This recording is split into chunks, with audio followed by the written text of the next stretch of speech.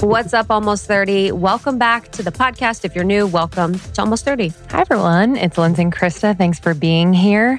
As always, how's everyone feeling? Yeah. I feel so anxious today. You know what's so funny about feeling anxious is like you feel anxious and then you're just sitting at your computer typing. I always feel like I'm like, my body wants to run a marathon and I'm literally sitting and typing on a computer. I know. It's such an interesting experience. And then it turns into like, at least for me, it's like that busy work that kind of helps you to avoid the feeling of being anxious and just saying, oh, why am I anxious? Yeah. Well, I had to go to the DMV today. I have to get my license is over a year expired. Whatever, COVID.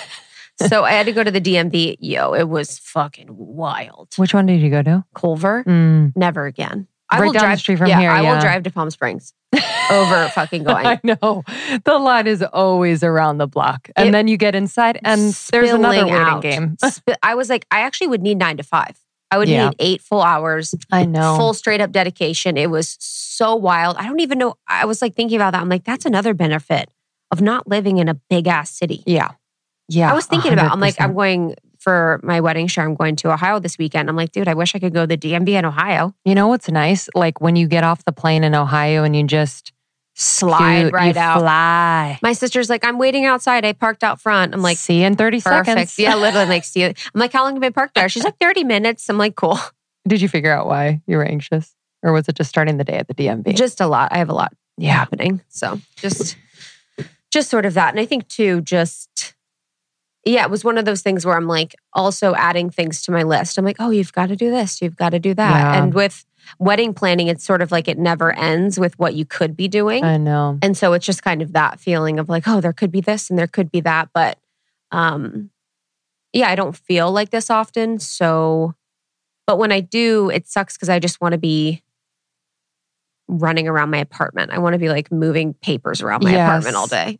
That's when I'm like cleaning. I'm cleaning, I'm purging. It doesn't take a lot of like brain power. Yes. I'm just like, okay. But you're moving. Yeah. I've noticed lately it's like the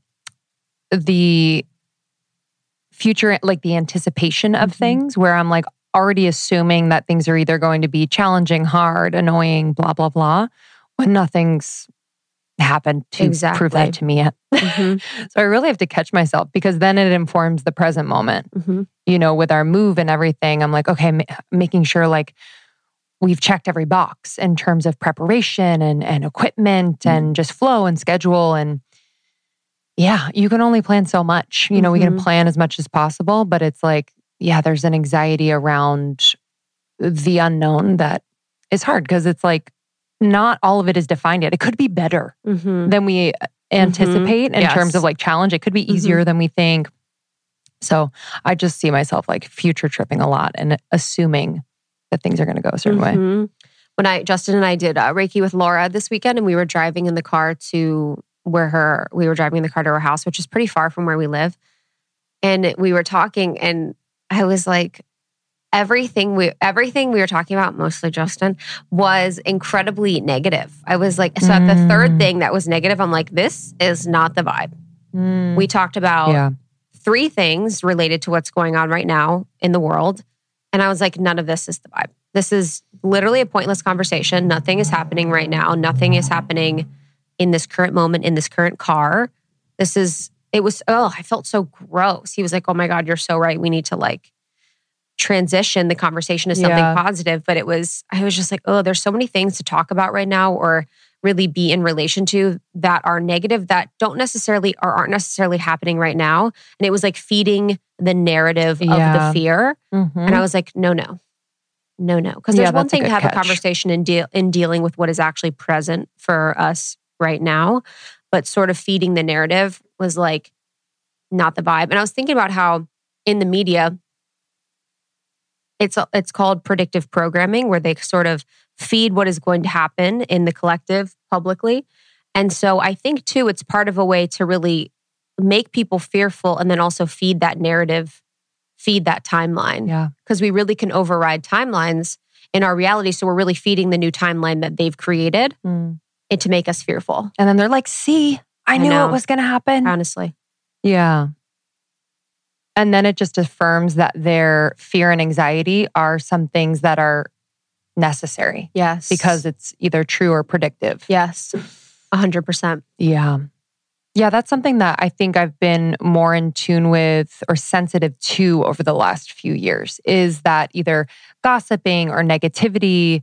I mean, we all do it, right? Mm-hmm. But I'm very much like noticing how it feels in my body where I don't really feed off of the energy anymore. Ew, no, I hate but it. I used to for sure because it almost felt like a relational thing. Let me relate with you on this certain person or topic or situation, but it just doesn't feel good anymore. Yeah, that's like whenever I'm home, it's like, it's like, oh, we're talking about this. Or what was the conversation too? I had a friend who was talking about she's living with her parents and her parents were just saying something about something that's happening. And I was like, oh, that's what you do in that sort of mentality is like talk shit about the thing that you feel like everyone can relate to. Yeah. And it's just so gross because it's like, where's that coming from? What are we even saying? Or not really talking to a solution, of course, about the thing. Of course. And what's the point? What's the point of saying all of this? You know, it's to relate, but I think, yeah, but that's hard to get out of. But I was like, oh, this is not what I want to be talking about right now. So he's like, the cats. No, I know, literally. So I was like, what should we talk about? I was like, oh, the cats. Perfect. I was like, what do you think Fuji think? You know, I was like, talk. Yeah, that's the perfect thing to move the vibe. Move the vibe up, talk about the pets. But we did a healing session with Laura. So I've been working with Laura Elliott Healing for probably 2 years now. And she is a Reiki master. She teaches Reiki. I didn't get my Reiki certification through her program, but I highly recommend it. And she's been really helpful for me. You've seen her. Justin's seen her. And so Justin and I did a couple session, which was so darling. It was so sweet. Was it outside? We did it outside. And so at the beginning, this is like a great practice for any couple if you guys really want to do this. But at the beginning, she made us look at each other, hold each other's hands and talk about the story that I'm telling, or the one thing that you do that I judge you for that's really about me is. Ooh. So it's, you know, as an example with Justin, I was like, the one thing I judge you about is the way that you chill because it's really about my wanting to chill more. And so it's really taking whatever your judgment is about that person and really making it about you. So we did 3 of those. What was this one Justin said? Oh, I want to write that down. Yes. The one thing that I judge you for that is really about me is, and we each did 3 of those. And then we did a practice where we each shared 3 things we loved about that person, which was really beautiful. And then in our ceremony, we were, you know, sort of in the healing, we're kind of in the breath work, that whatever's going on. And then Laura's like channeling, basically. She's like, so she's telling me and Justin to say things. And we're saying things like, we know this is a change, but we know that we're ready. Or something like that. Just really beautiful sayings and phrases related to the wedding. And she was like, Krista, okay, you can say, I'm a wildflower. So I was like, I'm a wildflower. And me and Justin start laughing because I'm like, I'm a wildflower.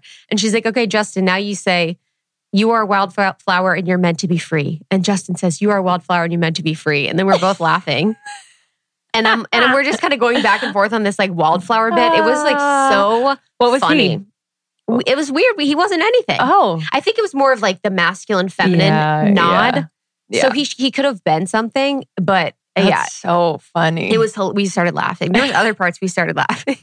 I think we were laughing a lot because it's just hilarious to say. And yes, and of course. Sometimes when you're saying those things, but it was really beautiful. It was really nice. Oh, we needed it. I love that. Yeah, I think it's to kind of ceremonialize these moments up until the wedding is really special. A lot of people just wait until the wedding. Oh my gosh. I was thinking at where we're getting married, they have a cacao ceremony too. I'm probably going to do that one as well. Beautiful. And then I'll maybe do like a kiki session too. But yeah, it's been really beautiful. It's been beautiful too to have him back and sort of have conversations about the marriage and sort of what we're coming into the marriage with and sort of what our expectations are. And that was one of the things he brought up in with the session with Laura. He's like, you don't spend enough time with me. You know, you don't spend enough time in our relationship, which is so true. And I was like, yeah, I totally know. I've got to sort of shuffle my priorities when we get married, which is going to be really beautiful, but it's definitely something I need to do. Yeah. Well, I think like, especially with people that we're closest to, we just simply like kind of take for granted that they're always going to be there. And also because of the intimacy of this type of relationship, it's like, what does it mean if I give more of myself to you? You know, I'm just speaking from my experience where I'm like, what does that mean for me? You know, it kind of feels a little bit scary. You know, like, do I lose part of my identity or does it enhance my identity? Like, what is that? Those are really good questions though. Yeah, I'm just like, well, what are we going to do? Because I'm like, I don't like watching TV. I'm like, so we need to do something. We need to be active. Active. No chilling. Active there she is. things. There I am. I'm wildflower bitch. Well, yeah, I feel like, the balance of chill time, but also chill time, but also activity. Yeah. So it was really beautiful. But in my wedding episode, I'll go into more about the conversation on wedding and stuff like that. Because when we were at the membership meetup last week, I was talking to them about the theme for the month of April, which is clear. And I was talking to them about coming into the marriage and how much more it's been a thing than I thought. Like mentally, to marry someone is very much more a thing than I thought. I really, if I was 26 when we first met, because we talked about getting engaged really soon, or not really soon, maybe it was 2 years or something. And then we were like, yeah, what's the point? So whatever. So, but if we would have gotten married, then my perspective would be totally different as like a 26-year-old than it is now. Like when you're older, you have so much more of a defined sense of self, or that's not true for everyone, but for me personally, I've had a more defined sense of self. So it's so much more serious. And so it's just brought up a lot. So I'm going to talk about that on my marriage episode. But so for anyone that wants more of that conversation. Yeah, I'm excited. I feel like as much celebration as something like that offers, it's also a huge life event. Huge. It's not just like the party. It's like, this is a huge life event, a huge shift. Amazing. So today's episode, I can't get over how grace-filled and beautiful, and the voice on this one that we have on the podcast, Terri Cole, author of Boundary Boss. I love her. I kind of left the conversation like, whoa. New friend. And also like, does the world know about this one? 100%. I've been on Terri Cole game for years and I didn't know she was so funny. She's so funny. She's hilarious. Cool. She's hilarious. And what was really beautiful, the one thing that I took from this very profoundly, although I took so much, was about for people that immediately say yes to a lot of things, which definitely is me. In the conversation, when we're talking about boundaries, a really beautiful practice for those people that are always quick to say yes is to not say no immediately, but ask for more time. So it's really not so much shifting from 0 to 100 of saying yes to everything to saying no to everything.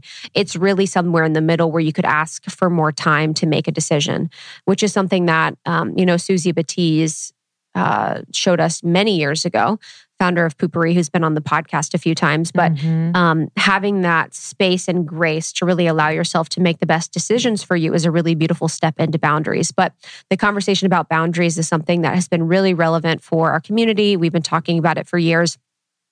But it's interesting how it's really come to a head. I don't know if it's more social media related because of how deeply connected we are to social media.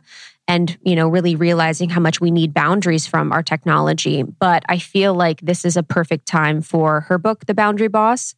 And in this interview, we really talk about a lot of different scenarios where we can apply and implement different boundary strategies. Yeah, I love the scripts. I need that so badly. Yes. Where I'm like, okay, in an uncomfortable conversation about someone giving me unsolicited advice. Like, what do I say to create or establish or reinforce a boundary? And so in the back of her book, actually, she has a whole slew of scripts. And obviously you can kind of alter it to fit your needs. But I just found that to be so helpful because words are powerful. Words are really powerful. And I think for me in particular, like I let the emotion of the moment kind of, run the show rather than that feeling of just groundedness and like knowing myself and my desires. So just having the words actually gets me super, super grounded. And we were also talking about like limiting beliefs and how these don't necessarily come from us. Like they are inherited. So thinking to like your parents and what their limiting beliefs are and how they could pass them down to you intergenerationally, and how we can kind of pick apart those and rewrite those beliefs. Yeah, we also talked a little bit about enmeshment. So if you're in a family system where you have people that are enmeshed, the boundaries is a really big issue there. So really working with boundaries in enmeshment family systems. And then I loved having the conversation with her, exploring the difference between a need for a boundary and an opportunity for self-inquiry or self-reflection for growth. Because I think a lot of times now, because boundaries is such a popular topic, people are very quick to put up a boundary when they could potentially use it as a learning opportunity. And those don't have to be mutually exclusive. You don't need a boundary or it's a learning opportunity. It can kind of be a gray area. But I think exploring when we can lean into something as an opportunity to mirror what we're feeling or experiencing, or a need for a boundary. Yeah. And she also talked about an example in her own life of where she kind of crossed a boundary. And it was an example of enmeshment as well with her sister. That was really powerful, where, you know, she saw her sister in this relationship that she felt really wasn't healthy. And I think on paper, it probably wasn't, but she was putting so much time, energy, and focus into trying to like fix her sister, help her sister, support her, get her out of the relationship. And she just realized in crossing that boundary that it really wasn't helping her. And so pulling back and just allowing her sister to find that on her own, she eventually came to the place where, you know, she called on her sister for support. But I thought that was such a good example, because I think a lot of us just come from a place of love, you know, and wanting the best for people that we love. But it's also kind of messing with the other person's natural trajectory and like what they need to learn. Yeah. And then we talked about codependency and narcissism. So to round it out, we talked about some really relevant topics, you know, that we've explored on the show. But the book is Boundary Boss, and this is Terri Cole. Terri Cole is all over YouTube and Instagram, and the book is Boundary Boss. So you can get it right now, and it includes a lot of freebies as well, and it is out now. Yeah, and check out our show notes. Terri offered a pretty nice freebie for you all, and follow us on Instagram. We'll be sharing about this episode and so much more, Almost 30 podcast. And check out our website, almost30.com. We have courses and programs, as well as information about our partners and a little bit about us. We will see you on the next one every Tuesday, Thursday, Almost 30. We love you. Love you. Okay, I need to introduce you to a revolutionary new app, Superhuman. I have been doing these Superhuman activations every single morning for the last 3 weeks. Let me just tell you, I kind of fell off of my game after I had the baby. Most of my time and energy was going to him. Still is, but I have been able to carve out time in the morning before I get into the swing with him. And I've been doing these activations. I do a lot of the shorter ones because I don't have a ton of time. But let me just say, this is new. Like, this is a new type of audio that are super energizing and really specifically designed to transform you into your future self. So I know a lot of us want to manifest things. I know a lot of us are thinking about planning for the future, but a lot of us feel stuck. And so I've just felt like this has unstuck me in just the most beautiful way. So I've been doing a lot of their pep talks. I've been doing some of their writing activations. This morning I did the 3 morning questions. It was a 7-minute, really vibey writing activation that I love. So I had my journal out. Yesterday I did a pep talk about tackling procrastination. There's a part of me that procrastinates quite a bit. So I love this. I love this. There's going to be an activation for you for this moment, for this day. It's incredibly supportive. So we actually interviewed Mimi Bouchard, the founder, not too long ago. Check out that interview. And we have a sample of one of the activations on our feed. So you can check that out as well. It's way easier to implement into your routine and far more effective than any other audio app out there. I've just noticed that I'm doing it much more consistently. So please don't miss out on this crazy deal. They rarely do discounts. On top of the 14-day free trial, get over 60% off your subscription for a limited time only at activation.com/almost30. Literally, there is no risk. If you change your mind and forget to cancel after the trial, you're covered by their money-back guarantee. The offer is only available through their website, not on the App Store. So that's activations.com/almost30 for 60% off. It expires soon. I am juggling quite a bit lately. I have a new baby, 6 months in, and we are finishing our book and running a business and a marriage and a house. And it's just a lot, but everything is all good and just my dream, but it's a lot. But I have found that if my health routine is on point, then everything runs smoothly. And one huge piece of that routine is my supplementation. And Symbiotica has just always been a constant in my routine. If you haven't heard of Symbiotica, they are a health and wellness company that does everything with intention. I mean that from the bottom of my heart. Like, I know them. Sherveen has been on the podcast many times. I just have seen how passionate, how incredibly intelligent, how dedicated he is to creating products that are clean, plant-based, without toxic or harmful chemicals, which we need more of that in the world. So let me just run you through what I'm taking. I take the vitamin D3 K2. It's the liposomal form. I just squirt 12 little pumps in my mouth every single morning. I also take their B12. I'm also obsessed with the liposomal vitamin C. I have these little packets. Whether it's winter or whatever season, it's obviously great for immunity, but it also is amazing because it has biotin, one of nature's most beautifying ingredients. So I've seen an improvement in my skin, hair, and nail growth as well. I do have mom brain, but I'm doing my best to just support my brain health in any way. So for brain health, focus, and memory, I really love taking their liposomal magnesium L-threonate. It's an innovative form of magnesium that is able to cross the blood-brain barrier. It supports brain health, mood, immune system function, and overall well-being. It's incredible and tastes amazing. It's like this yummy vanilla cream flavor. That's the thing with Symbiotica products. They taste unbelievable. So it really makes taking all of these supplements so easy, so yummy, and I actually look forward to it. So if you want to give Symbiotica a try, there is no better time. Right now is the time. Symbiotica.com, Cymbiotika. Use our code almost30, 20% off site-wide. So major. And then when you bundle and subscribe, which I highly recommend because you never want to run out of anything, you're going to get an extra discount. So just do it up. Symbiotica.com and use the code almost30 for 20% off site-wide. I would love to start, just our conversation. So when I was thinking about just preparing, and I've been a fan of yours for quite some time. I think I told our team maybe a year ago, I was like, we got to get Terri Cole on.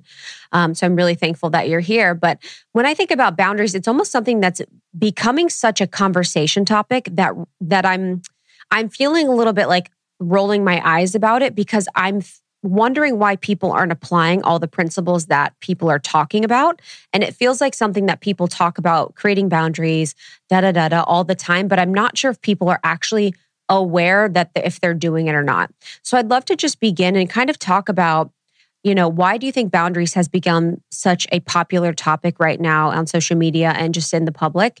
And how does someone know if they're actually creating a boundary and it's working? So I think the popularization of it now, there's a lot of things historically that have led us to this moment. Because think about all the boundary violations we've experienced, especially as women, over the past, since the beginning of time.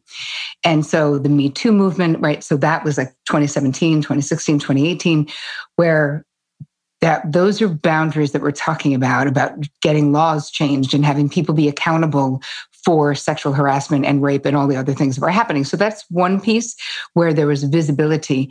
And then the lockdown, right? So the pandemic, a global pandemic, where now what I've seen with my practice and with the groups and all the things that I do is that it really shone this bright light on the disordered boundaries that already existed in relationships. So there was no way to get away from it. If you now spent 24 hours a day with someone who you probably spent 2 hours a day with prior, and if you are a boundary disaster which a lot of women in particular have a tendency, because we're trained, right? What are we trained to do? We're literally raised and praised to be self-abandoning codependents. I mean, fact. That sets us up to not only not know how to do this, but to be afraid to do it, to think that doing it makes us not like women. It makes us not good friends, makes us not good daughters, makes us not good partners, all of those things. So we're up against these myths, but I think there's been a lot of myth busting because of all of the unrest that's been going on as well. And we're just ready. Like I'm so psyched. Everyone wants to talk about boundaries because I've only wanted to talk about boundaries for like 20 years. So I'm like, finally. It's our season. Yes. SZN. You're like, I've got some news for you guys. Like, yay. Yeah. The piece on, women being, truly taught to self-abandon and to be codependent, feels so real for me. And I want to talk about that piece of over-functioning. I think that's been my experience, but why do women have a propensity to over-function in relationships, whether romantic or familial or between friends? What is going on there? Well, this is a part of codependency and relating in a codependent way. When you think about codependency, what is it? It means that you are overly invested in the feeling states, the outcomes, the situations, the circumstances, the decisions of the people in your life to the point where it is negatively impacting your internal peace. Listen, we're all invested in the people we love and what's going on with them. So there's nothing wrong with that. When something bad is happening to someone you love, if it actually feels like it's happening to you, if you are experiencing the urgency to fix that situation as if it were your own, then you know that you are relating in a codependent way. What codependency is a bid for covert and overt control. We want to stop that friend from making that terrible, awful decision. We want to avoid other people's pain. So when a friend is in pain, it's hard when you get healthy, when you become a boundary boss, you know that it's not your thing to fix per se, because how much do you hate it? When you're in pain and you really just want to be witnessed and someone's like, I have a great idea. Go see my doctor. He's going to fix everything. You're like, just hi. Who asked you? Stop. Like, don't. You're like, tears like roll back up in your eyes and you're like, thank you very much. That is literally me. I'm like cold all of a sudden. I'm like, you're right. I'm totally doing that. Yes, never. But this is something though that is very confusing for people, because we feel like in my 20s, I felt like I was doing these things out of love. My heart was in the right place, but we all know that intention does not equal impact. And that's the truth in this scenario as well, that what I really wanted, I had a therapist help me when I was in my late 20s, and I was still kind of a boundary disaster. And one of my siblings was always sort of in a bad relationship, in a bad situation. I was always trying to save her from herself or from some abusive somebody. And, she was in a really bad place, living in a house in the woods somewhere in upstate New York without running water, with some crackhead who beat her, like not getting there's no embellishing to that story. That's actually what the story was. And I was talking to my therapist and I was crying and I was like, I just what am I going to do? Like, what am I? Because I had already done plenty and tried to do more.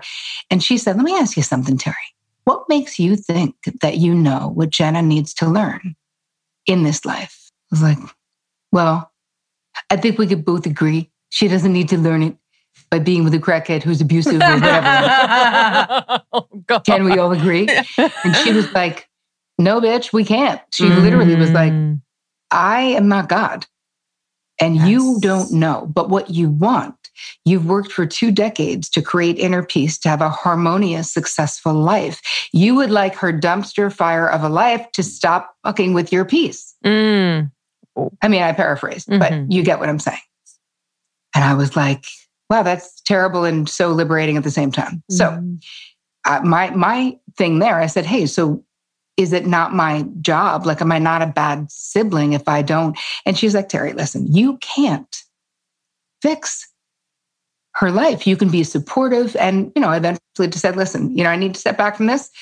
If and when you ever want to get the hell away from this idiot, I'm your person to come to, and I am all in for the healing. And she did. 9 months later, she was like, I'm ready. Never went back, got sober, is living a great life. So, but it wasn't my thing. Do you see how when we think we can fix it, and this is disordered boundaries, of course, disordered emotional boundaries, what we're really doing is we're centering the other person's situation on ourselves. I like the control. I've actually never thought about control in the sense of codependency. And, because for me, it seems very passive. Like codependency, I see as something that feels, from my perception, to be passive. Almost you're prioritizing someone's needs before your own, but rather there is the control bit happening. I had a situation, I was just graduated school and I was living in the city, and I had a friend that I was, I just found myself deeply caring about her abusive relationship situation so much where I was like unwell. And then I just had a day, I was like, what am I doing? I was like, I need to completely detach from it. But that's the thing is, so I took a step back. And my question is, how do you re-engage in a way that feels caring? And then I've never found, and this might be just particular to my situation, that I could show up again fully because I'm sort of fearful of that happening. And then I'm also, and this could be a projection, feeling like they can't handle the truth of it all when you know the truth. Because once you know the truth, it's like, okay, they can handle the truth. So what do you think about that? Well, I think that you are, Krista, that you're mistaking showing up fully with showing up and taking it on. So because here's the thing, showing up fully, when we have faith that other people should be self-determined and they are the boss of them, means that we hold space for them to figure it out. Or, like I did with my sister, step back, because I don't think that it's healthy and that we should forever and ever have the friend who continues to tell us about the abusive partner when they're doing nothing to change that scenario. And so what the real thing is when we get our boundaries in order inside, we really know, what is my side of the street? What is my friend's side of the street? If my friend wants to continue to talk to me about a situation that it seems like she gets a lot out of dumping that situation on me because I'm making 1,000,004 suggestions and I'm like, I think this, and I'm reading out of Women Who Love Too Much, right? I'm helping her, I'm giving her quotes. She feels better. But what happens is we walk away when we are the fix-it person and we feel like someone barfed on us because they did. So that person releasing their anxiety on us. Now, that anxiety, which might be the thing that drives them to a new behavior, drives them to change their circumstance. Now that urgency is gone. We feel an urgency, but we don't have the power to do anything. So it sets up this scenario. But I want to say something to what you said before, Krista, about codependency, because I was the same. And then all of my clients, once I became a psychotherapist from being a talent agent, all of my clients, when I would see codependent behaviors, they would be like, are you crazy? Hello, everyone's dependent on me, bitch. Like, I do everything. I'm the one everyone comes to. I'm the rock. I'm not dependent on crap, lady. I knew it because I used to be the same way. So there was a misunderstanding, and there's a certain flavor of codependency. So I actually created a new moniker called high functioning codependency. And as soon as I did that, and I explained what it is, you're so high functioning, and so many of my clients were and are, that they would never, it wasn't like the Melody Beattie codependent no more, you have to be involved with an addict to be codependent. It was someone who was literally running the world. These are CFOs, CEOs, massively visible people doing these things. But they had so much bandwidth and were so smart that they were doing all of those things and over-functioning in all of these relationships at the expense of their inner peace, though, at the expense of themselves, whether they would then show up with an autoimmune disorder, insomnia, TMJ, getting shingles. Like, there's all these physical ailments that come out when you are expending so much bandwidth in life So I think that if we tap into because I bet you identify as a high functioning codependent. We just got a new label for me. I'm definitely it's official. that too. This is my personal session with Terri. No, that's the biggest fact. So I've thought about that a lot. I'm like, especially because I have a wedding coming up in May, which I'm really excited about. And I've noticed my tendency is like to put it's not my family. I have great boundaries with my family, but it's more my friends. It's like, what do you want to do? Oh, you want to hang out? You want to do this? I just always am like, I should be doing this thing. But if ever anyone is asking me to do this thing, I'll always like turn the ship to do that thing. So yeah, I'm definitely high functioning. Mm-hmm. Whatever it is, Same. even if it's codependency, I'm the best of it.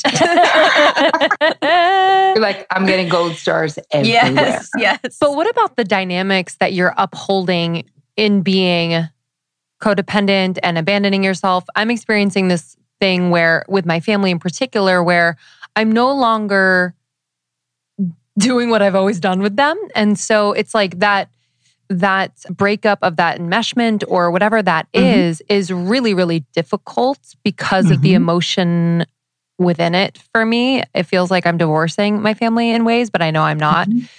Can you speak to that breaking up of that dynamic? Because it is so strong. It's like, it feels like home in a kind of fucked up, dysfunctional way. Yep. What you're describing is separating and individuating. So it's something that sometimes people do it in their teens. A lot of people do. I didn't really myself, but where you're acting out in your teens, you're getting into trouble because this process of becoming your whole independent self, it's required. And the reason why teenagers act like such assholes is because they have to do it with anger because it's so friggin' painful to have to break away from the family in that way. I had an experience when I got married where I was, married a widower. I literally instantly became like the mother figure of 3 acting out teenage boys, coming from a family of girls. I have 3 older sisters. So I grew up with 4 girls and my mom and my dad for a period of time. So this was, a whole new thing. And I had so much loyalty to my family of origin because I was the hero child. I had all of these roles, all of these things that I felt like I had to do. And I remember my sister, Kathy, saying to me, Terri, and my mother as well. But Kathy was like, listen, Vic and the boys are your first family now. You do not. That is your first priority, Terri. And we love you. And we are your family of origin. But they come first. So I see you killing yourself to still do all the things that you used to do for our family. You don't need to do that. You have your family. So I'm lucky that my family is encouraging and healthy. But part of what you can do, Lindsay, to soften the experience is know that it's painful for all. Know that your love is durable enough to get into this new normal. You can stay lovingly connected while you stand firm in your boundaries. So, Dr. Harriet Lerner, I don't know if you're familiar with her work, but she's like just worshiping at the shrine. I love her. Her work has had a huge impact on my life. She wrote The Dance of Anger, The Dance of Intimacy, The Dance of all kinds of things. And she talks about relationships being a dance, right? And when you change your steps, the other people, they're going to notice. And they're going to do what's called a change back move. So they might get like, they're really like ratcheting up the ante to a degree where they might be like, well, I don't like that. And then they'll be like, I can't believe you. I can't believe how ungrateful you are. Like doing anything to be like, hey, this is the dance that we do. Yes. You're changing the dance. So let's quickly analyze what's happening. When we change, people are afraid. They're afraid that in the changing, they will lose you. You won't love them. They don't know how to do the new dance. So you're going to have to put down those boundaries more than once. And you're going to have to reinforce them. I remember with my mother, she used to always give me the Insta advice, trying to fix everything, right? Always made me insane. So even in my 20s, like in the beginning, I'd be like, fine. Then I had a bunch of therapy. And I was like, listen, you know what doesn't help me? You giving me advice when I'm in pain. And I really just want you to witness and care that I'm in pain. I'm not a problem for you to fix. I'm grown up. Like I got it. I will figure it out. But you're my mother. And I would like some compassion and some just soothe me in some way, please. Stop telling me what to do because it's so annoying. So yeah, I would say it nicer than that in the beginning. I love that. You're like, soothe me, bitch. It's yeah, literally. It's true though. It's hard. It's hard. I wouldn't even have the confidence to ask my mom to soothe me. I'm literally like frozen. I'm like, But parents are so used to protecting, providing, making sure you have shelter and this and that. And like, it's a very interesting thing to like now be an adult, be able to provide that for myself and really need just love and support. Yep. That's it. And acceptance. And Here's the thing. Huge. I used to say to my mom, hey, Mom, that part of our relationship is over because you did a great job. Like it's done though. And this is my life. These are my successes. These are my mistakes to make. And it's funny, my mother always had a like little clip out thing from the paper on her, still has it on her refrigerator that says, I promise not to take credit for your accomplishments if you promise not to blame me for your failures. Wow. That's hilarious. From a parent's point of view. It's amazingly like passive aggressive. She's like, while you're getting water, just remember. This episode is brought to you by BetterHelp. Therapy, y'all. I don't know. I don't know what I did before therapy, to be completely honest with you. I think I was kind of a mess, but found it when I was meant to. But I have been going to therapy for about 6 years now, which is so crazy. So crazy, but it has changed my life and I will continue to invest in therapy for as long as I can. I feel like it has totally made my relationships better, made my career better. I am a better mom. I am a better wife. I am a better friend. I am a better daughter and sister. Y'all, it's just the gift that keeps on giving. So if you're thinking of starting therapy, give BetterHelp a try. It is entirely online, designed to be convenient, flexible, and suited to your schedule. All you have to do, this is it. Just fill out a brief questionnaire to get matched with a licensed therapist and switch therapists anytime for no additional charge. If you get matched and you're like, not quite a fit, they make it easy and it's free to change. But I've had a lot of friends try BetterHelp and love it. So I really encourage you to start therapy. It's been the best decision I've ever made for myself. Find more balance with BetterHelp. Visit betterhelp.com/almost30 today to get 10% off your first month. That's betterhelp.com/almost30. What is you said something about the hero child. Is that something related to birth order structures or what exactly is that? It's both. It's birth order structures to a degree, but it's also alcoholic family systems. There are roles that are played. There was a decent amount of alcoholism, even though it was like, listen, it's all dysfunctional, but I will say it was high functioning alcoholism. So you're dealing with like, never had a DUI, but that doesn't mean that you were ever emotionally available because you weren't, because you were always drunk at night. So even if someone doesn't yell or doesn't throw anything at you, there's a reality that they disappear. So in a system, right, family systems theories tells us that there are different roles that the kids and, there's one person that people are organizing around. There's one person that's enabling the hell out of the whole thing. And then there's a bunch of other roles. So mine was that was the hero child. They could all agree that I was awesome. Wow. Something we could all agree on. Sounds good. Literally. Wow. No, it's not free though. No, it's not good. None of those roles are good because they're not free. You can't be the hero all the time. And you don't want to be the invisible one all the time. Yes. And the ones who get chosen as the scapegoat, how much does that suck? Yeah. And does the hero want to save the others or like, do they also enable because they don't want to be the like bad, like seen as kind of disrupting things? Or the hero child does well so that the family has something they can agree on. So, and yes, for me, I was the hero child, but I was also highly codependent with my family. So I was the fixer, the doer of things. Not that anyone asked me to. They didn't have to though, because nobody has to tell us what our roles are. You just know what they are. I wanted to bring up something though that you were talking about with the family stuff. If we can go back quick, Lindsay, to being in a situation where you're grown up. I had done something about this called the perennial parent, where there is something about, as a parent to grown kids, there's something about it being painful to let them go. And yet it is your mandate to do so. And that there's something that in the book, The Prophet, that was, I think was written in the 60s, but it was so beautiful, right? About children, where it's basically saying, as the parents, like, we're the bow, the children are the arrow. And if you really do it right, you're just like, yes, ma'am, go, do your thing. I don't need you to stay a child so that I can stay a parent, because I'm also a human and I also have my own life. And it's important that that's the case. And you're not you, none of us are responsible for telling our parents that, but we are responsible for creating the boundaries that allow us to be adults and for attempting to create the boundary conversations with our parents that have them respect us as adults.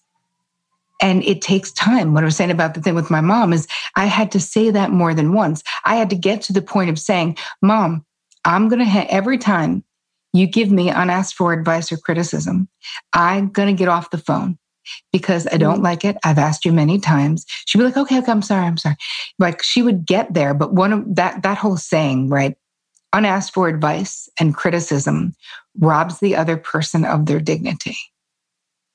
And it's true. Russell Friedman, who is the Grief Recovery Institute, one of the co-founders, he said that to me many years ago. And I was like, oh my God. So when I am telling everyone what to do everywhere in my life, am I robbing them of their dignity? Holy crap. I am going to stop doing that. Yeah, there was a piece in the book that I really loved, and it was about the difference between criticism and covert judgment. And I think with family, that's a lot. And then also at work too. So can you talk a little bit more about that piece? Yeah, well, the difference between, let's say, constructive criticism, right? Because there are people whose opinions we respect. I don't let anyone in the world tell me what they think about everything, because P.S., I don't care what you think. And if I don't care what you think, like, there's a handful of people whose opinion I respect, like, literally on the planet, no offense. I mean, I love lots of people, but I don't want them weighing in on my career choices unless you should. So I will always ask people for constructive criticism if I want it from them. But a lot of times, especially within family systems, people use the I'm just being truthful card. They say it's for your own good. It's because I love you. And that is the covert judgment. They do not like what you're doing. And they're masking it under the, this is going to hurt me more than it's going to hurt you. It's for your own good. And we can still say no to that. So there's all of these, in the book, there's a whole chapter that is just literally scripts. The entire chapter is scripts for every scenario you could ever find yourself in. And one very easy thing to say to someone, if they're starting to give you their opinion that you didn't ask for, is to say, oh, wait, can you hold up, Bob? I'm sorry. I should have said, I'm actually not looking for input right now. I would really love for you to just hold space for me to figure it out, because it's my life and I will. And I'm struggling, but that's okay. That's how I'm going to get to the answer. So I'm sorry. I should have said that at the top. Baller. I mean, give me Terri Cole voice. I know, and honestly, poise dude. right now. And there's something about you trusting Yes, so people's, like, powerful. only a few people's opinions that I've been thinking about a lot lately, where it's like, just because you have a preference, and just because I have a preference to, like, only value the opinions of people that I respect and love, doesn't mean that you're, like, a bitch. Doesn't mean that I'm, for me, I have to tell that to myself. I'm like, I'm not a bitch just because people's opinions of me don't matter if they don't matter to me. And that's something that I'm really working on more in my life. It's like, it's okay to have preferences. It's okay to have preferences of your friends, of what you're looking for in life. Like, just because you're not accepting everything that's coming your way doesn't mean you're a bad person. No, but let's talk about preferences, because when at the top, Krista, you had said, I think that, there's a lot out there. People are talking about it. Do they even know? No, I'm going to say mostly they don't, because the myths about boundaries are so many, right? If you have good boundaries, you're a bitch. You're rejecting people left and right. You're punching people in the face. You're confronting people. You're falling out with people. You're ending relationships. It's blocking relationships. And literally no to all of that. So the way that I teach this is that your boundaries are comprised of your preferences, your desires, your limits, and your deal breakers. And you knowing those things and then having the capability of expressing those things in all the places in your life. That is what being a boundary boss is, because you're able to express them with ease, with grace, when appropriate, love, not always. When appropriate, maybe a little more firmness, a little more fire if that someone's not listening, if you've got a boundary bully, or if you've got a repeat offender, as I call them, right? So those are the things. It's not complicated. So when you said preference, I'm like, exactly. Mm-hmm. And why are we always like diminishing our preferences where we're taught to be easygoing? You want to be like someone who's fun, that people want to be around, then, no fuss, me, it's all good. Stop. It's not. Why is it good to not have a preference? Your preferences, desires, limits, and deal breakers. That is literally what makes you uniquely, beautifully, amazingly you. So when we say yes, when we want to say no, we're abandoning ourselves and we're giving the people in our life corrupted data about who we are. So women would come to me in my practice in their 5th, 6th, 7th, decade of life and be like, okay, so I've done it all. I've checked all the boxes. Kids are going to, Ivy schools. We got money. Everything's fine. I'm going to, Soul Cycle 2 times, whatever. Like I've got it all. I like my person, right? Here's the thing. Got a beach house maybe. Yes. And then they say, is this the way I'm supposed to feel? I'm like, well, how do you feel? Kind of like, is this all there is? No, that's not the way you're supposed to feel. And you feel that way when you literally toe the line, become what other people think you should be, check the boxes someone else made, and then have no fucking idea who you are at that point in your life. So a big part of this process in the beginning that I'm teaching you is to get to know yourself. Think, spend time. I'm giving you, everything is actually in the book. I'm giving you the actual things that you can fill out so that you're like, oh, what are my preferences in every friggin' part of my life? Love that. Yeah, it's the American dream, baby. Once you achieve that dream, you're like, do I need a second house? Do I need a second car? And you realize it's not it. Mm-hmm. Yeah, the corrupted data pieces. I love that, the language around that, because it's so true. And it also confuses the people that you're closest to, where I've experienced some like not trusting myself also makes other people not trust me. And that, there's no boundaries there. And so it's been really interesting to kind of give people that system update of like, no, I actually trust myself now. And they're like, wait, you do?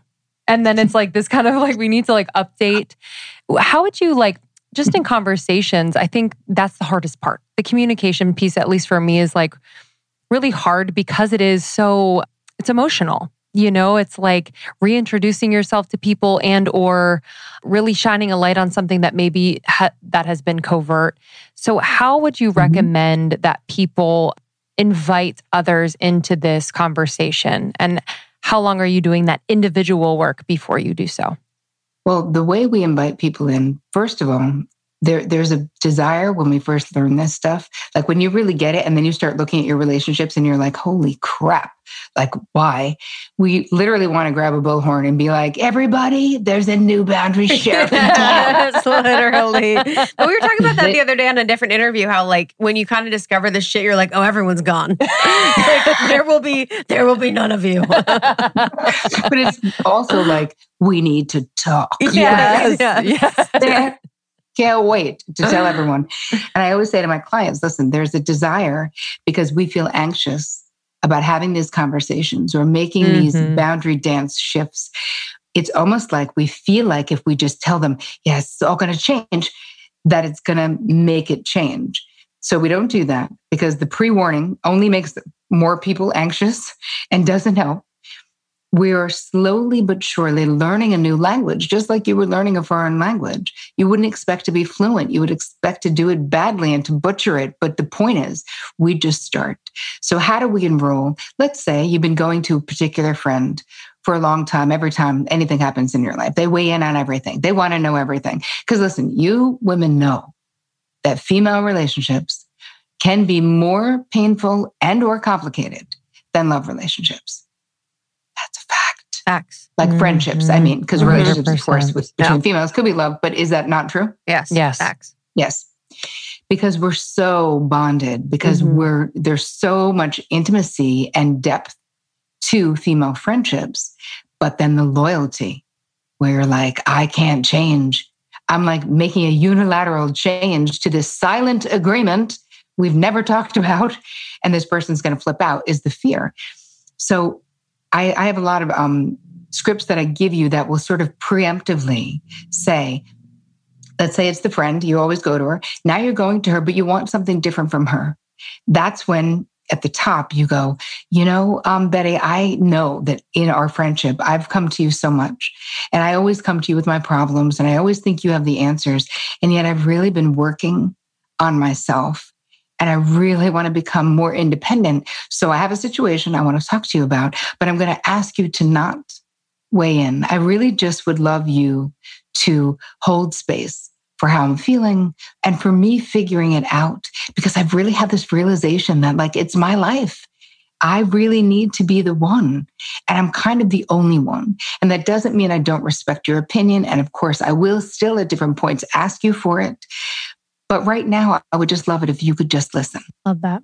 Yeah, I love that. And it's always, I think, too, the being very complimentary and kind at first. Like I always come to you, like Lindsay taught me that, like being complimentary and kind about what you're looking for and encouraging of people. And I really do think it's smart too of, having the boundary conversation, having it be more internal where you're sort of navigating it yourself. Because I think if people don't understand really, then they have the preconceived notions, which we talked about before.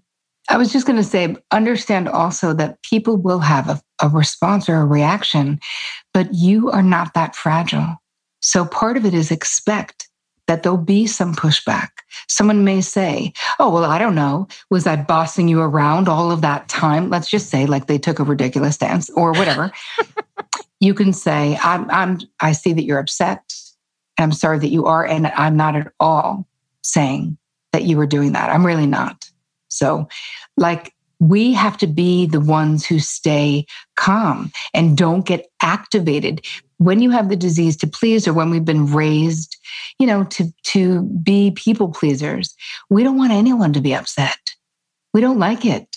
It is upsetting to us. And which is why in the beginning, I will school you that when you draw a boundary with someone, you have to wait 48 hours. You will have a profound desire to take that shit back. You want to walk it back, but you're not going to. And when you don't, after 48 hours, you're so pumped that you didn't. You'd be shocked at the people who respond positively. Like, you know what? That's great. What if your friend said, if you said that to your friend, and they said, you know what? That's amazing. I would love to just hold space for you because I know you're the one who has to come to whatever. Like that's the best scenario, right? But it takes a minute. So we're, I call it the in-between, where the old shit doesn't work anymore because we know too much. We're like, can't be codependent in that way or can't act this way. We haven't mastered yet. We're not like a boundary boss just yet. So in the in-between, you got to have a lot of really good self-care and just have patience and faith that if you really love someone and they really love you, your relationship is durable enough for you to change the boundary dance.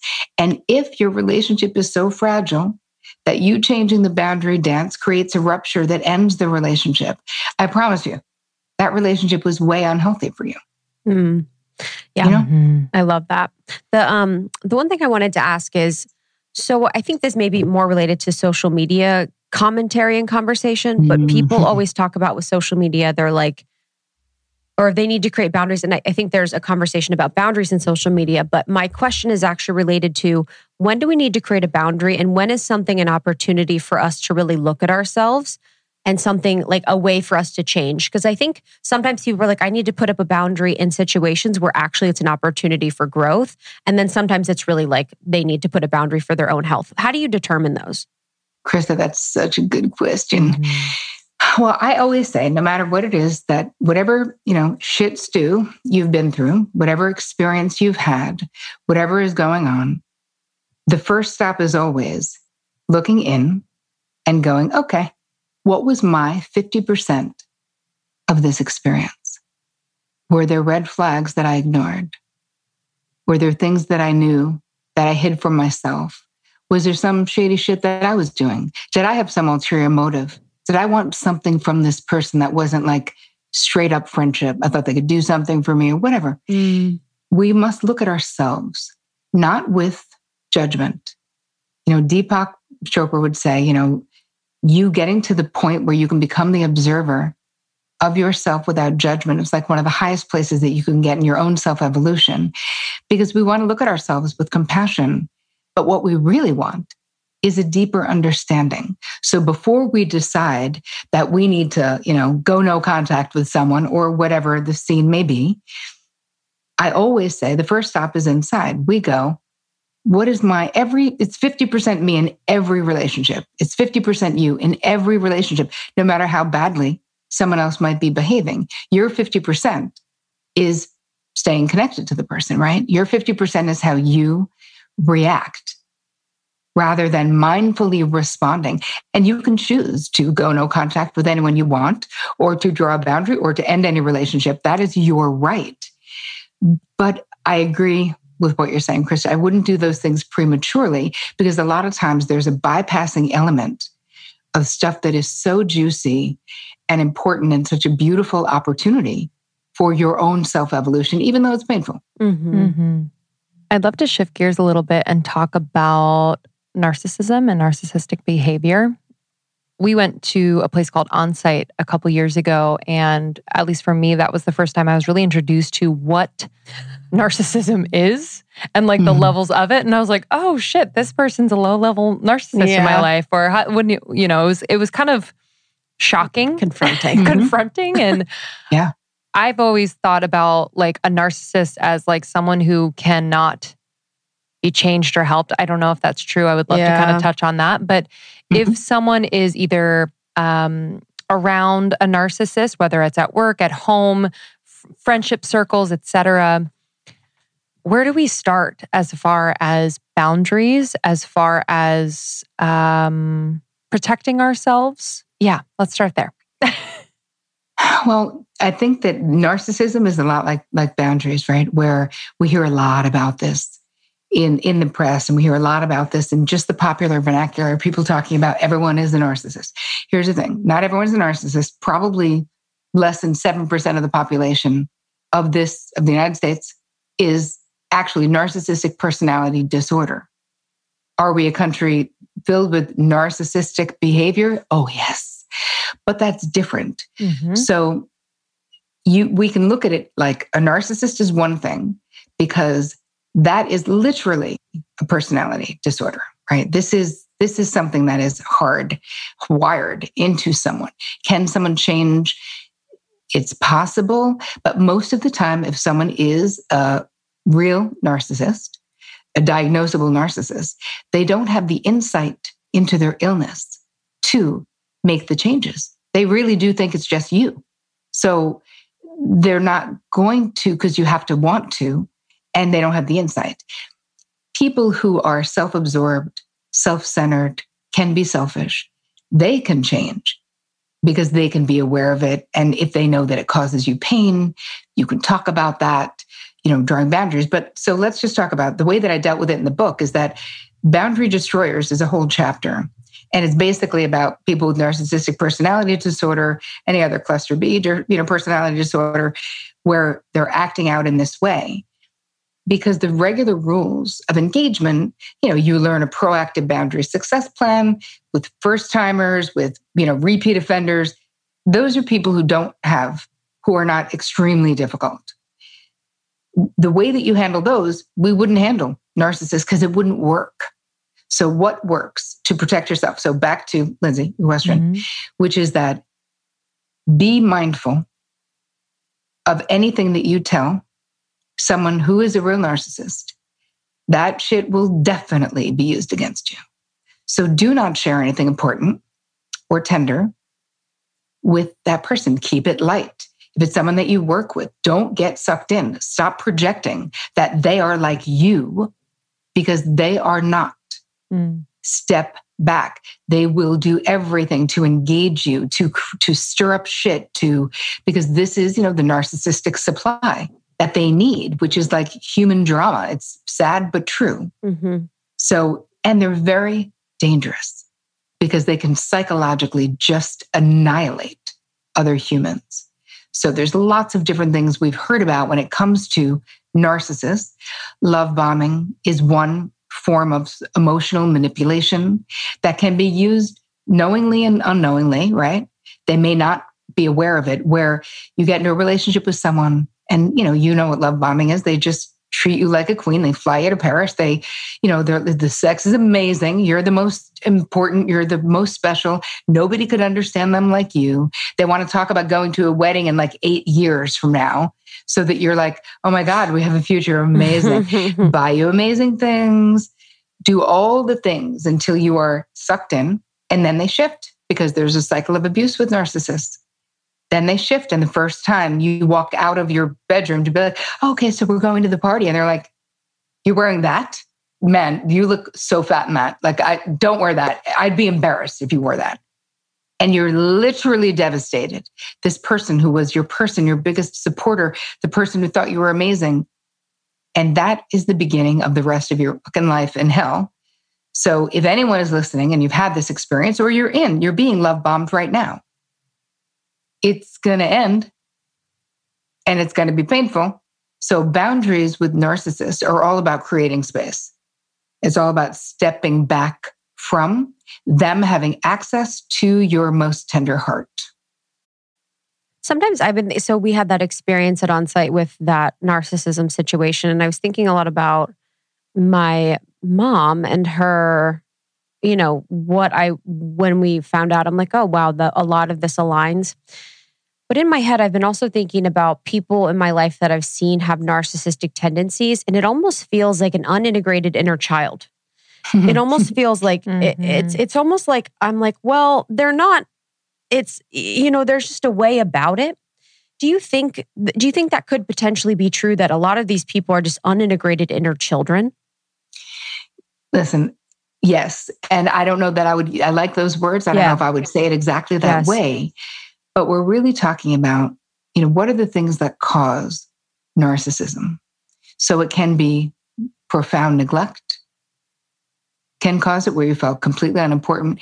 It can be the parents who told you were better than everyone else, who said you were the most amazing, that you were special, that you should be treated special by everyone, but you didn't feel it. Like it's not commensurate to your achievements or your brains. They're like, you're a genius, you're a prodigy, but you're like, as a kid, you kind of know you're not. So there's this development of the false self that goes along with like the narrative the parents have. So is it the unintegrated child? I mean, yeah, it is. It's not getting past that injury, whatever it is that happened there. And there's such a self-loathing underneath in the center of every true narcissist is a profound sense of unworthiness and self-loathing. Because when you feel good about yourself, there's literally no way in hell you treat other people that way, because you don't need to. You have what you need. I don't need you to be in pain so that I feel better about myself. I don't need to put you down to elevate myself. I don't need to compete with everyone, because I'm aware of my own skills and my own, I have that sense of self. So when you're mentally healthy, you get it. Like, your gain is not my loss. My friend's gains, you're like, yay, amazing.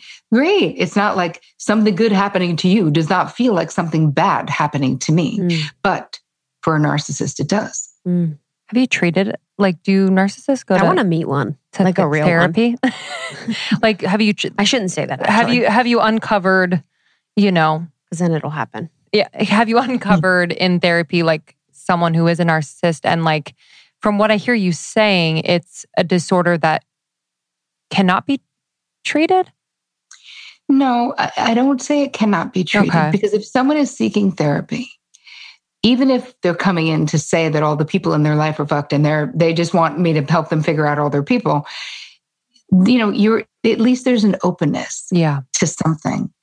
I think I'm really grateful that I have not often attracted that into my space. And yet here's the thing with narcissists. They romance you.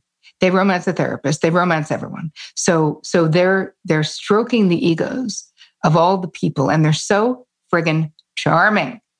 So this is the thing with a lot of narcissists. They are just amazing. So if you have a parent, like a mom, I actually have a course called The Mother Wound, because it's like, if you have a mom who's a narcissist, like it's so friggin' painful. And all your friends are like, I don't know what your problem is. Your mother's amazing. She's so funny. She's so cool. She lets us drink. It's so great. You're like, it's not great if you're related to her, but nobody understands how painful it is to have a parent who's a narcissist, because they put on a show for everyone else, but you know who they really are. Yeah. One of the last things I want to talk about was in the book I really loved, and just something as far as how boundaries can get crossed, were the examples in the corrupted boundary data chapter about people that always say yes and people that overgive. And I think a lot of our community are probably those people that say yes too much and then that also overgive. So what do you suggest for those folks to get started with really mastering their boundaries? Oh, so good. And I happen to have a gift for you. Yes. Because you know what? I guessed that would be the right one for your audience. So it's about boundaries and codependency. High functioning codependency, yes, but boundaries and codependency, because this is what you're talking about. And in it, I have scripts to say no, whatever. So that's beautiful. You guys will tell me where you want it to go. It's boundaryboss.me/ what do you want it to say? Almost 30. Almost 30. You're like, how about the name of the podcast? Yeah. Oh my God. Well, I was like, is this, I thought it was, I don't know. So I thought it was going to be like a quiz or something. / almost 30, baby. Almost 30 forever. You got it. Anyway, but for people listening, before they go to get their gift, because I'll walk you through a bunch of things in the gift. The first thing you want to do, if it's really hard for you to say no, is you're just going to learn how to buy time. Wow. We're just going to stop the insta yes. That's just going to be the first step. So I'll give you a couple of things right now that you can say, and you're going to write them in like your little notes in your phone. And you're going to repeat them when you're not with anyone. You're going to repeat them. Hey, I'll get back to you on that. That's it. Hey, I'll get back to you on that. I need to check with Lindsay, Krista, my friend, my dog, my roommate, whoever. Another thing you can say is, I have instituted a 24-hour decision-making policy, so I'll get back to you tomorrow. And maybe that's too corny for most people. I actually like it. I'm into that. Because who can argue against a policy? Like, this is my policy. It's my new boundary. This is my rule of engagement. You want to interact with me? This is one of the rules, is that I don't make instant decisions. And we don't have to be angry about it. But when people pressure us to, because you know the ones, they're like, this is an amazing thing. You don't want to miss it, but you got to decide by 3 p.m. I'm all like, no. You know what? Poor planning on your part does not constitute an emergency for me. And I don't make any decisions like that. Not for you, not for anyone. So if you need to know now, it's definitely a no. I'm obsessed with that. Love it. Just on that, sorry, to the other thing is related to that. So the timing. So you're like, you need to know by 3. What do people do? And I don't know if this gets gray for people when they're at work. Like, I feel like I see people creating boundaries in their personal lives, but I feel like people are having a harder time creating boundaries in their work life, whether it's be bosses or other people that they work with. Well, what's difficult is that it's not that it's difficult, it's just different. Yes. So where there's a power differential, now we have other things to consider. So the way that you can, and it's appropriate for you to draw boundaries with your boss, is different than a subordinate, is different than a coworker, right? So part of it is we as we are creating our proactive boundary success plan, which is what you will be doing when you walk through the book, we consider, who is it with? What is the problem? And a lot of times, you guys, this is unresolved stuff from childhood. So there is quite a bit of time when we need to sort of go into the basement of your mind. That's the unconscious mind.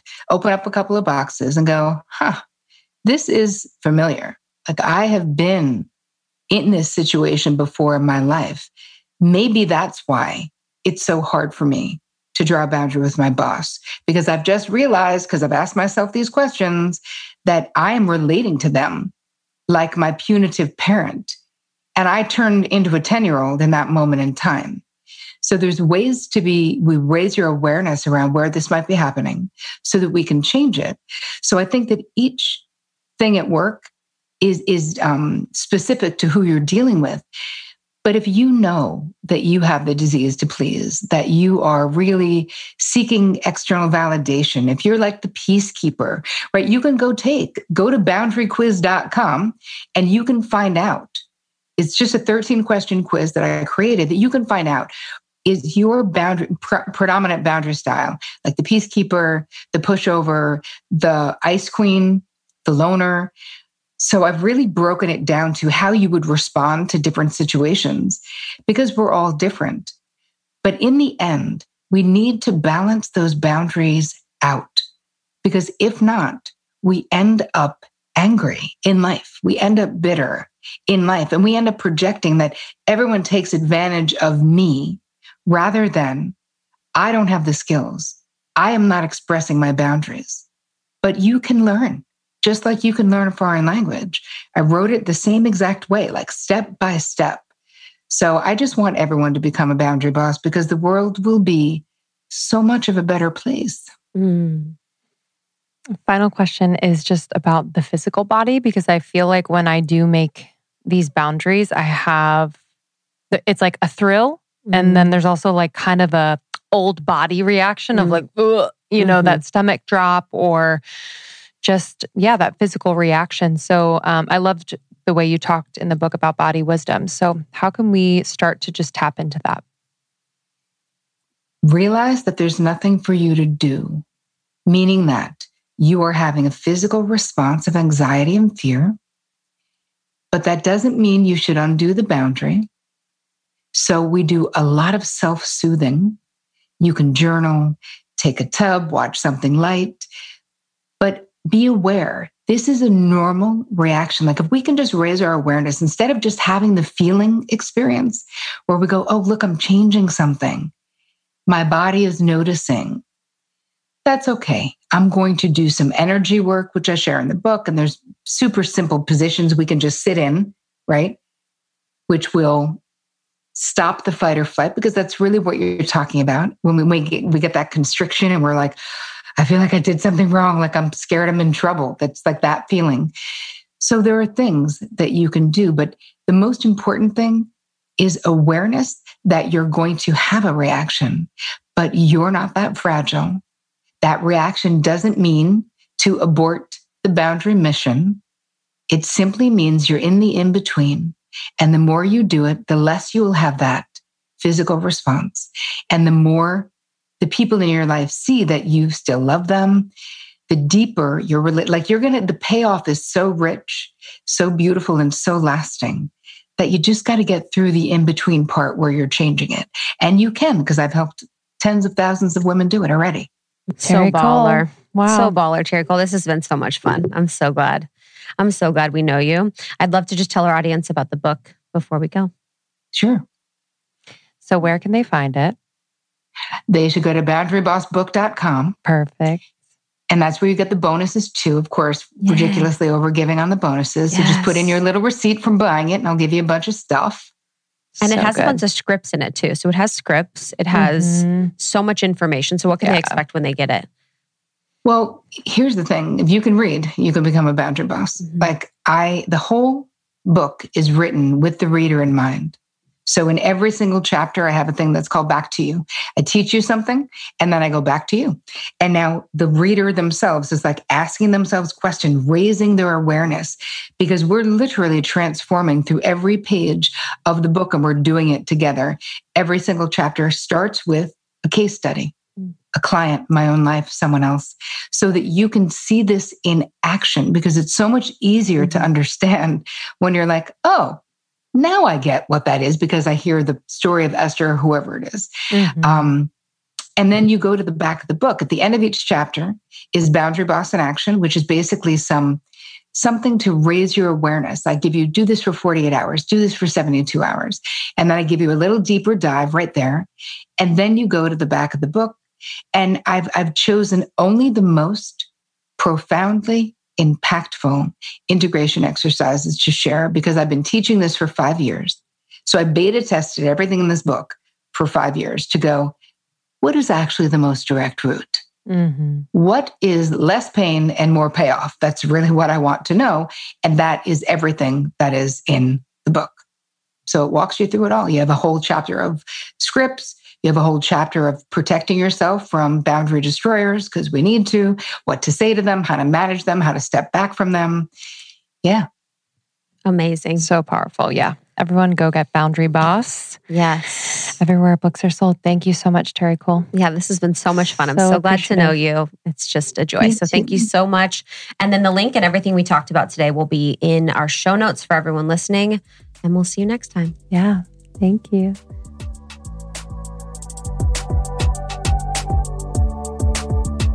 Thank you so much, Terri Cole. She is the creator of Real Love Revolution. She has an amazing YouTube. She's the author of Boundary Boss. She's the best. I was sitting there. I was like, loved. You're my therapist. Yeah, right? she's a new homie. She's so cool. The best. Thanks so much for coming on the show. And thank you to our sponsors for this episode. We're always so grateful to be working with brands that we truly love and just find a meaningful partnership with. So BTR Bars, Issue, Daily Harvest, BioOptimizers, and Gravity Blanket are our sponsors for this episode. You can find all discount information in our show notes, as well as on almost30.com. Just scroll down and click on partners. Thank you all for listening. We really, really appreciate you. Make sure you subscribe so that our new episodes every Tuesday and Thursday are in your inbox. Yes. And if you would be so kind as to write a 5-star review, we would love to see it. We'll see you on YouTube. We'll see you on Instagram, and we'll see you on the next one. Thanks, everyone. Bye.